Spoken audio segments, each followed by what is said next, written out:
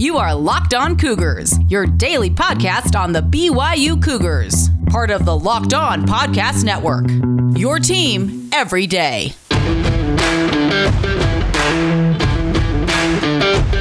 Happy Friday to you all. Hope y'all are doing great out there in Cougar Nation. Plenty to get to ahead on this episode of the Locked On Cougars podcast. We look back at day one of Camp Kalani. BYU football opens training camp in Provo. I was there on hand conducting interviews. We'll let you hear some of the sights and sounds about practice. We will also continue our look back at BYU football history, looking at the 2002 season for the Cougars. How did things go under Gary Croton's second year at the helm of BYU? Well, we'll dig into that and kind of try and figure out what exactly went down. So plenty to get to ahead on today's show. It's all brought to you today by our good friends over at the Locked On College Football channel. Whether you have an interest in the ACC, the Big Ten, Big 12, SEC, or even the Pac-12, we have a daily podcast covering each of those Power 5 conferences. Download it wherever you get your podcasts. All right, without further ado, here on a Friday, let's have some fun and dive on in. This is the Locked On Cougars podcast for August 6th, 2021.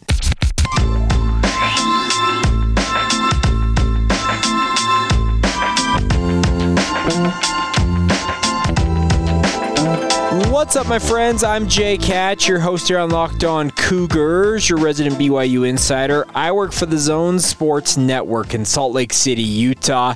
Once again, welcome into the Locked On Cougars podcast. This is your daily resource for all the news and notes involving BYU that you need to know about involving BYU athletics, in particular BYU football and basketball, but of course we cover everything else going on in the BYU sports universe. So a huge thank you once again for your support of the podcast. It's an absolute privilege to be with you guys here as we round out a busy week on the podcast. But the good news is fall camp is officially underway. Training camp for the Cougars started in Provo yesterday. Practices, meetings, all that fun jazz.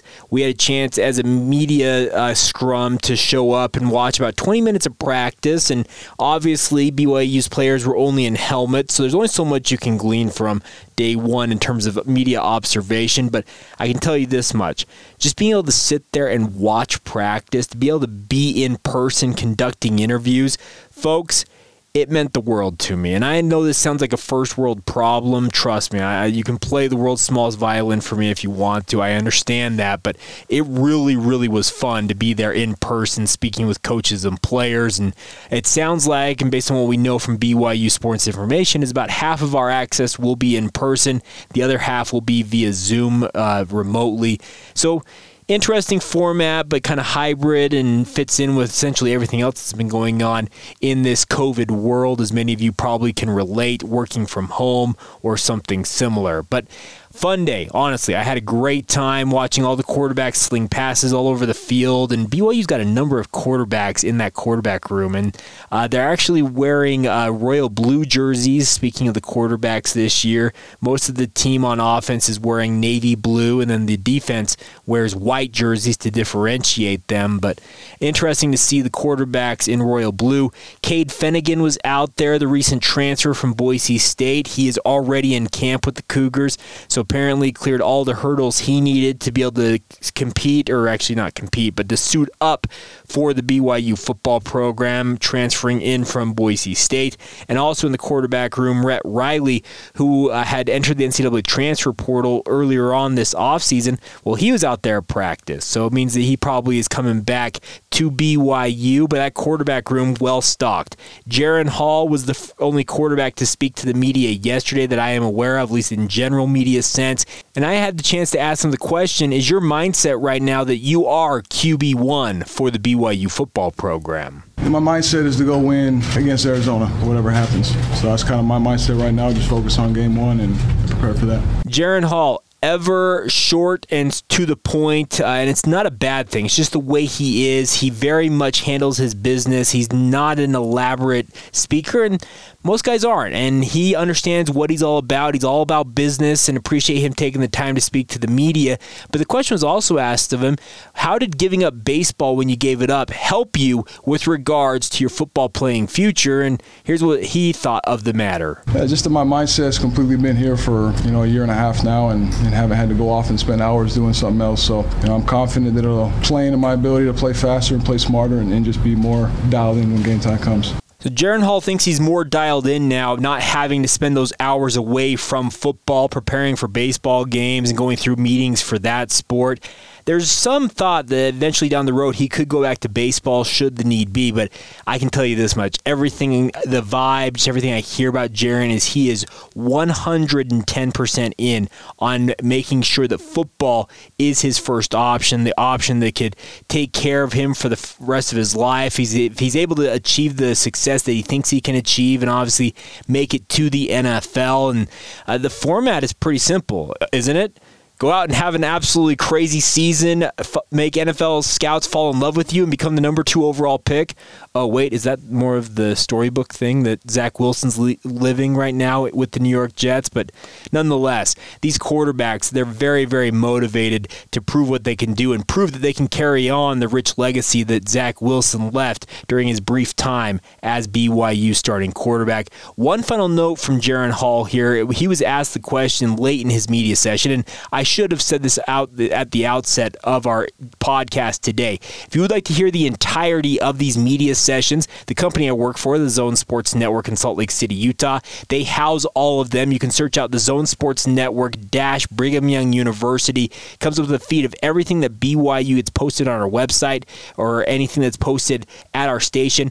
It shows up in that feed, or you can go to 1280thezone.com to listen to these media sessions. Now, the final note from Jaren Hall was very interesting to me. He was asked the question, what have you worked on most about your game, considering it's been nearly 18 months since you last suited up and actually played a football game? Just my mechanics. I spent a lot of time in the summer, with John training. I think just making everything a lot more fluid and smoother throwing motion has kind of been my focus. I haven't had that time in the offseason typically in my past, so just to make it come easier and to take less off my body. I'm just an armchair analyst, and I watch a lot of football, folks, but I do not have a refined eye when it comes to examining what throwing motions are supposed to look like, mechanics, all that stuff. I can tell you this much, though. Jaren Hall's mechanics, to me, seemed pretty much flawless, but apparently he felt like he needed to work on them, be more fluid, and obviously the hope is that that proves to be the key differentiator for him as he seeks to become BYU's starting quarterback. Well, it's an interesting battle. That's plain and simple. My gut feeling based on day one is that nobody really knows, because Aaron Roderick, he was asked about it. He said it was good, but not great, was the quote he said about his quarterbacks after day one of fall camp. But Coach Roderick, I think, understands that this is still a long process. He's probably going to let this play out over the next 2 to 2.5 weeks before ultimately making the decision as to who will be the starting quarterback for BYU. My money is still on it being Jaren Hall. I will go down with that ship until proven otherwise, but we'll have to wait and see. One note from Coach Roderick was very intriguing to me is when he had his media session, he was asked about what standouts to him from day one were, who the standouts were from day one, especially on BYU's offense.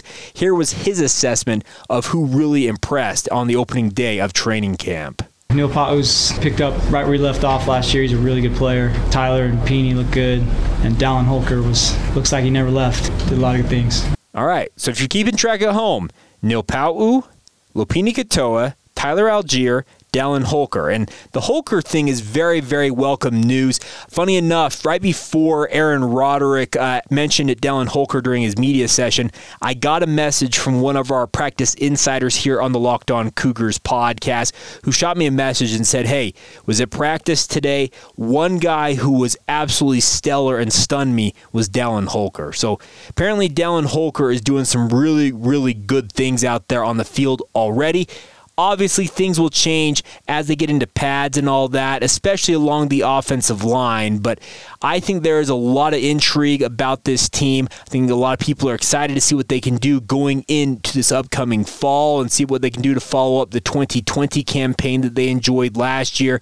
We'll get to more audio from BYU Fall Camp Day 1. Kalani Sitake had plenty of comments. We'll get to some of those. Also need to get to another clip from Aaron Roderick just about his assessment of his offense, because he is the offensive coordinator now for the BYU football program. He will explain what he makes of his units. Speaking of running backs, tight ends, wide receivers, that type of stuff, offensive line, he'll talk about that momentarily. Today's show is brought to you by our good friends over at Built Bar. You guys have heard me say it probably 15 million times at this point if you listen to this podcast every single day, but I absolutely love Built Bars. This is no bluster, folks. I am dead serious about this. Anybody who knows me personally knows how much I enjoy these protein bars. They are a protein bar, but these are the best tasting protein bars that I have ever had. I have had literally thousands of different protein bars in my life. I have never had ones as tasty as the ones at Built Bar.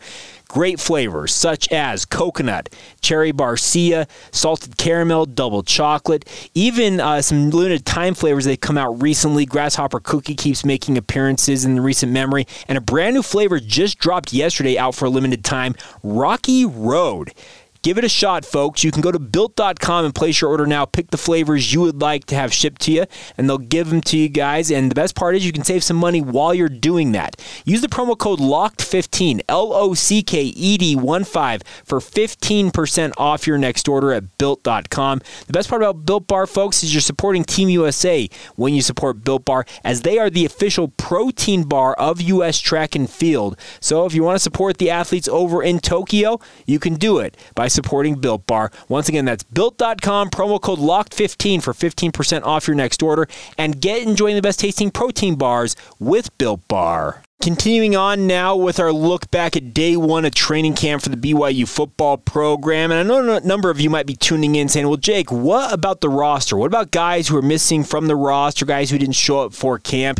I am still working on getting information on all of them, and I'll have more of a full breakdown of what is going on with each of those guys. Hopefully by Monday's edition of the show, we'll make sure to update you guys on what the roster status is for certain guys, because I know a lot of people out there notice guys like Alden Tofa not listed on the roster, didn't show up for fall camp.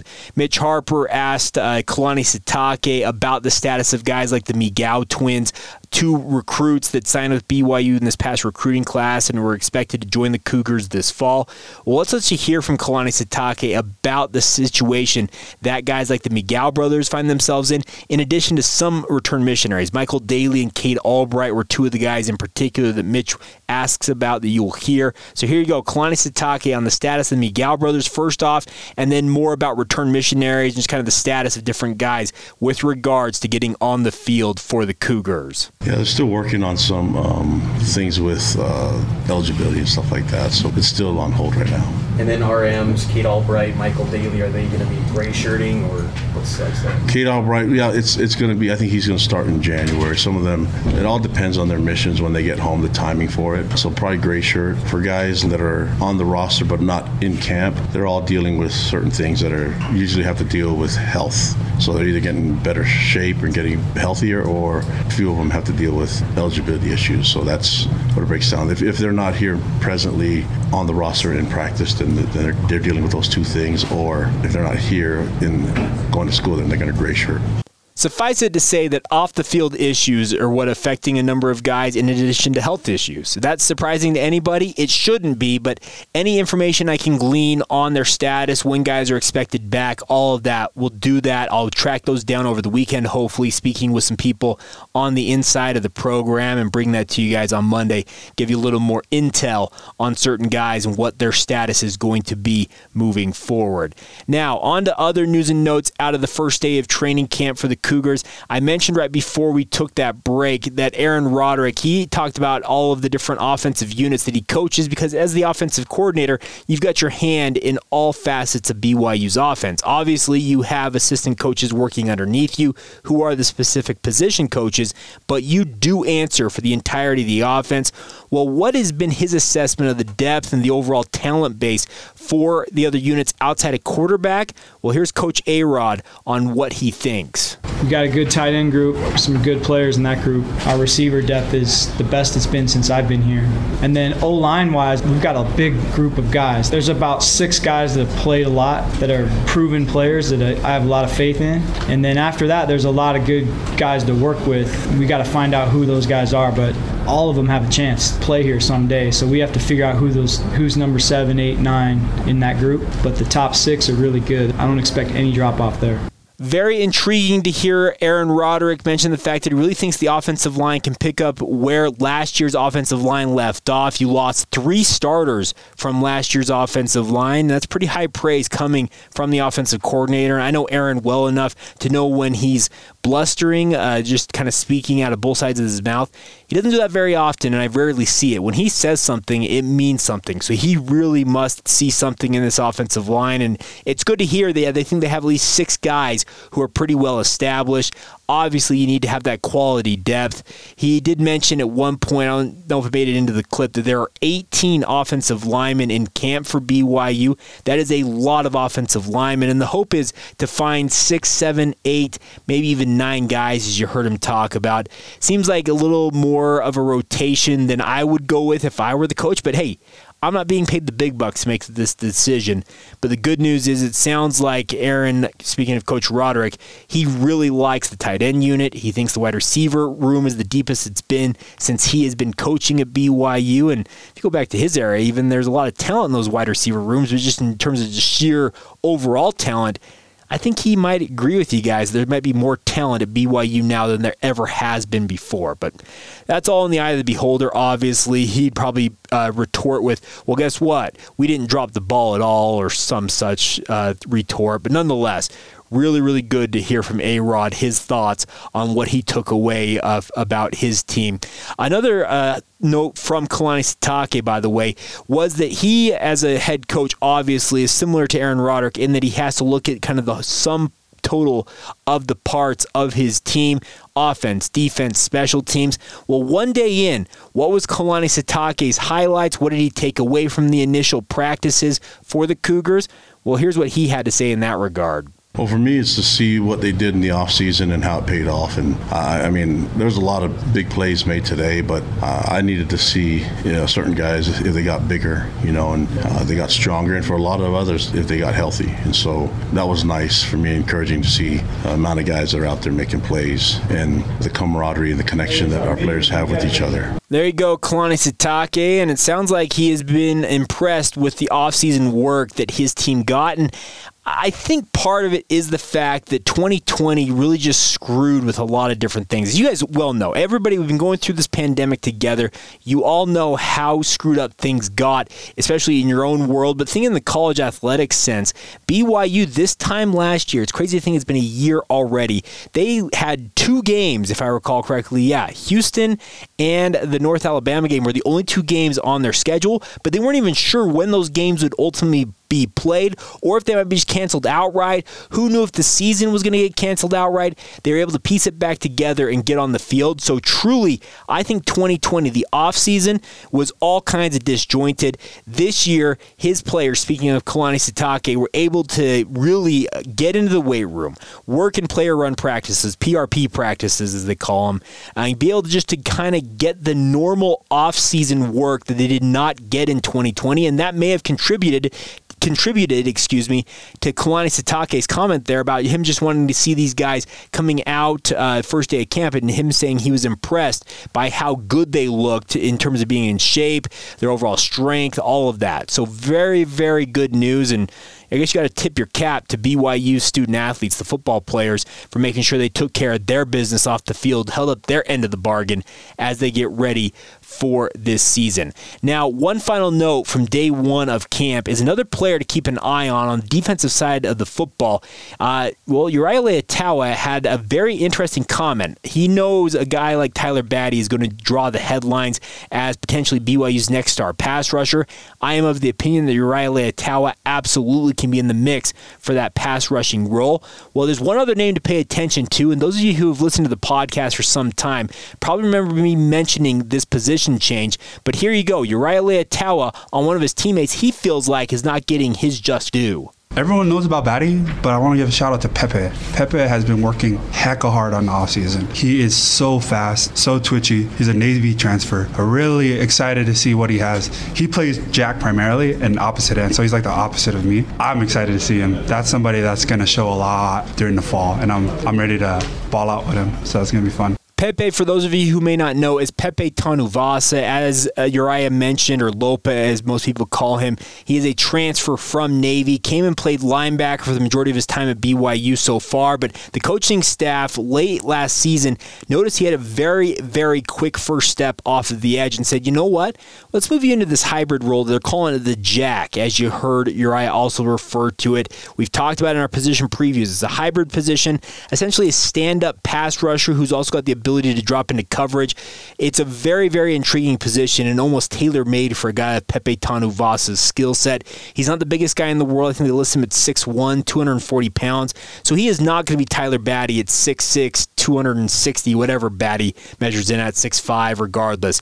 He's not that tall. He's not that big, but he can get after the quarterback. He's also got the ability, having played linebacker most of his life, to drop into coverage. He understands the schemes for that. So very, very intriguing and very positive to hear Uriah or Lopa Leatawa talk about Pepe Tanuvasa. As I mentioned earlier on, Aaron Roderick mentioned guys like Dallin Holker, Lopini Katoa, Tyler Algier, and Neil Pau'u. We'll add Pepe Tanuvasa. I guess this is our 5 guys that stood out from day one, considering Uriah Leatawa really had some props for his fellow teammate.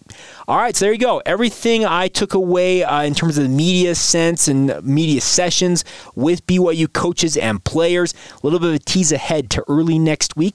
I have an exclusive one-on-one conversation with Preston Hadley that will be played. A new role for him leading BYU's defensive ends. Guys like Pepe Tanuvasa and Uriah Leatawa are playing underneath him. I had a great conversation with him. We'll get to that conversation on Monday's edition of the podcast if all goes according to plan, but really looking forward to that. Coming up next, though, we will wrap up today's show with a look back at the BYU football history books. The 2002 season, Gary Croton enters his second year at the helm of BYU football. How did things go for the Cougars? And of course, we'll hit the other news and notes as a BYU fan that you'll want to know here on a Friday. We'll touch on all of that in mere moments. Today's show is brought to you in part by our good friends over at First Colony Mortgage. I think all of you understand that 1984 is a very special year in BYU football history. Well, 1984 is also special when it comes to First Colony Mortgage, because that was the year that they were founded, actually, in Utah County. First Colony Mortgage is a full-service mortgage lender, so that means everything beginning to end will be taken care of by the First Colony team. So the first time you meet with somebody, you find a house you want to buy, First Colony will take your call and start working with you that very day, get you rolling, and they will carry you through the entire process until you sign the closing documents. They hand you the keys and say, congratulations, you own this home. That is what they are all about, folks. They want to make it the right way. They want to take care of you the right way is what I'm trying to say. Zach Hicken is our loan officer for the Locked On Cougars podcast over there at First Colony, and he would love to help you guys out no matter what your situation is. Whether you're looking to get into a new home, you want to capitalize on your home's equity with a cash-out refinance, or you want to take care of just rates that are getting near absolute historic lows, call Zach. He'd be happy to help you guys out. His phone number, 801-380-0752, 801-380-0752, or check out his website, HickenHomeLoans.com. That's HICKEN homeloans.com. Zach Hicken, NMLS 2052216. First Colony Mortgage, NMLS 3112. First Colony Mortgage is an equal housing lender. And of course, First Colony Mortgage is a very proud partner with us here on Locked On Cougars. All right, folks, before we go here on this Friday edition of the show, let's look back in BYU football history. The daily staple you've been used to all summer long continues, our 100 seasons of BYU football. Looking back at each season in BYU football's history, today we talk about 2002, and I'm not going to lie, this season I have almost purged it from my memory bank, so reading about it just brought back all kinds of awful memories, just how bad the season ultimately turned out. And I'm not trying to bag on the season. I'm not trying to bag on BYU. Just this season was really, really rough. And similar to what I've talked about previously, if you've listened to the other years that we've talked about, think about 1996, the high of highs. 2002 through 2004, some of the lowest lows as a BYU fan, and I think many of you probably would agree with me on that. But 2002 actually opened with a lot of intrigue, I felt like, going into the season, because BYU was coming off a 12-2 year. Obviously, the 2001 season ended in rather ignominious fashion with the injuries for both Brandon Doman and Luke Staley. Both of them decided to move on to the NFL after the 2001 season. So that left an open quarterback battle, a replacement at running back, obviously, and just a lot of question marks around this team. But you would think, okay, they just went 12-2. They have a pretty good base of talent, you would imagine, and they started the season in pretty fine fashion. They had Syracuse come to BYU on August 29th, beat the Orange 42-21. Okay, great. We're off and rolling here. The following week, they beat Hawaii 35-32. Okay, a little bit tougher there. But then, in just this game, you go to Nevada on September 14th, 2002, and you lose 31-28. And I can't say this is when the wheels fell off for this team, because I don't know necessarily when the wheels fell off, but it felt like this loss got BYU into a funk that they just never were able to kind of steer themselves out of completely. Maybe I'm just jaded because BYU flew into Reno the day of the game. By the way, don't get me started. I don't have enough time on today's podcast to talk about some of the decisions that Gary Crowton made as a head coach for BYU. That right there, among the worst of the worst. We're going to fly to Reno the day of the game. We'll be just fine. We'll be all right. It's the same time. No, it's not the same time zone. You have to fly back a time zone. You're in the Pacific time zone. You're crossing essentially two different states. Reno nearly is on the California border. This season did a number on me, as you can tell, because following that loss at Nevada, they also had three following road games. They went to Georgia Tech, lost 28-19, rallied to beat Utah State 35-34, a pretty thrilling game in that regard with the Aggies up there in Logan, and then their four-game road set wrapped up at Air Force, where they were absolutely crushed. They could not stop the Falcons, losing 52-9. So halfway through the season, BYU sitting at 3-3, and considering they were 12-0 at one point during 2001, there was a lot of angst for this team. Then another soul-crushing loss came at the hands of UNLV in Provo, losing 24-3 to the Rebels. Many BYU fans, I don't think, ever forgave Gary Crowton for some of these losses, and probably for good reason, honestly. The following week, they lost at Colorado State 37-10. Suddenly, they're 3-5, and you're like, okay, this team is really, really struggling right now, and you're not sure which way they're going to go. Well, then they give you some hope. They beat San Diego State 34-10, and then beat Wyoming 35-31. So you're like, okay, great. Well, they're back in the win column, so they're doing all right. Trust me, this season, reading about it just brought back all these memories about how I kind of went up and down with this team all year long. But then they finished the year in pretty disappointing fashion, getting beaten by New Mexico in Provo. So if you're counting at home, you have lost to two teams that you traditionally have absolutely dominated, both UNLV and New Mexico, coming to Provo and beating you. You lost 20-16 to New Mexico, and then finished the year at Utah in what would be the final game of Ron McBride's tenure as the head coach of the Utah football program. You lose 13-6. So the Cougars on the year finish at 5-7 overall, 2-5 in the Mountain West Conference, and that 2-5 record, folks, second worst in the Mountain West Conference that year. what a fall from the high of highs it felt like in 2001. And I know that the season didn't end the way you wanted it to end, but still, 12-0, the tortillas being thrown on the field, all that fun jazz. And suddenly, you crash back to earth, and just, man, what a season. 5-7 overall, 2-5. If you beat either UNLV or New Mexico, BYU is 6-6, and at least they're getting a bowl game in the second year of Gary Crowton's tenure. You can say, hey, we're rebuilding, all that stuff. But a losing record, that does not fly in Provo land, as you all know. And we'll talk about how they followed this up, because didn't go so well in 2003 either. A couple of notes for you guys about the season overall. BYU did play 4 different quarterbacks during the year. Brett Engelman and Matt Berry took the majority of the reps, both of them nearly identical in yardage. Engelman with 1,334 yards, 6 touchdowns against 8 interceptions. Berry had 1,309 yards, 7 touchdowns against 9 interceptions. The interception ratio and touchdown ratio was completely out of whack. 16 total touchdown passes against 21 interceptions. Just, it did not work. Marcus Whalen did have a pretty fine season rushing the ball, though, 918 yards and 6 touchdowns, so he did an admirable job filling in for Luke Staley. Paul Walkenhorst had 107 total tackles on the year. Aaron Francisco came up one short of 100 tackles. He had 99 on the year. So there were some interesting notes coming out of the season, but when you go, like I mentioned, from 12-2 to 5-7, there are a lot of grumpy BYU fans around, and, well, you hope that you bounce back in 2003, and we'll dig into that on a future edition of the show on Monday, actually. We'll talk about 2003 and 2004, and the end of Gary Crowton's tenure is coming up very quickly on Tuesday. One other note for you guys before we go on today's show is congratulations to former BYU great Jimmer Fredette. He is joining the Denver Nuggets Summer League team that will participate in the NBA Summer League action down there in Las Vegas next week. It actually starts on Sunday, if I'm not mistaken. So best of luck to Jimmer with the Nuggets, trying to show what he can do to NFL personnel. And NFL, where did NFL come from? NBA personnel. My apologies, we're talking too much football today. He's going to show what he can do to NBA personnel in the hopes that maybe he gets another opportunity. I hate to be the bearer of bad news. Jimmer Fredette's future, for however long he wants to play hoops, is internationally. Honestly, the NBA is not going to come calling for a guy who's now in his early 30s.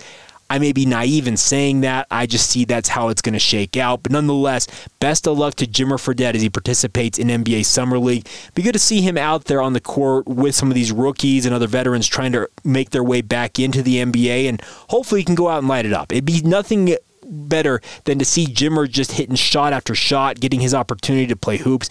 You all know how much fun it is when Jimmer is at the top of his game, when he's really just making buckets from all over the court.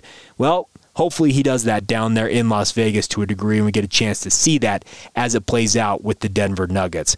All right, that's going to do it for this week on Locked On Cougars. A huge thank you for you guys. You guys have made this week go by so quickly. I am very, very tired. Hopefully it didn't really sound like it in my voice. I try to keep my energy up when I do this podcast, but I am really tired. It's been a busy week, covering a lot of different events, but folks, this is what I live for. I live for this time of year as fall camp gets underway, and I'm looking forward to covering it. As I mentioned, Monday we'll be talking with Preston Hadley, and of course, media availability on Monday from BYU. More sound on Tuesday for you guys. So you know what? Stay with us every single day right here on the podcast. Hit that follow button wherever you're listening in from. And also make sure to follow the show on social media, Facebook, Instagram, or Twitter. Search out Locked On Cougars. My personal Twitter feed, where I post a lot of different thoughts, is Jacob C. Hatch. And as always, you want to reach out via email, please do so. Our email address is lockedonbyu@gmail.com. All right, that is going to do it for this Friday edition of the show. Have a great weekend wherever you might be, and of course, we'll reconvene next week. This has been the Locked On Cougars podcast for August 6th, 2021, and we will talk to you guys on Monday.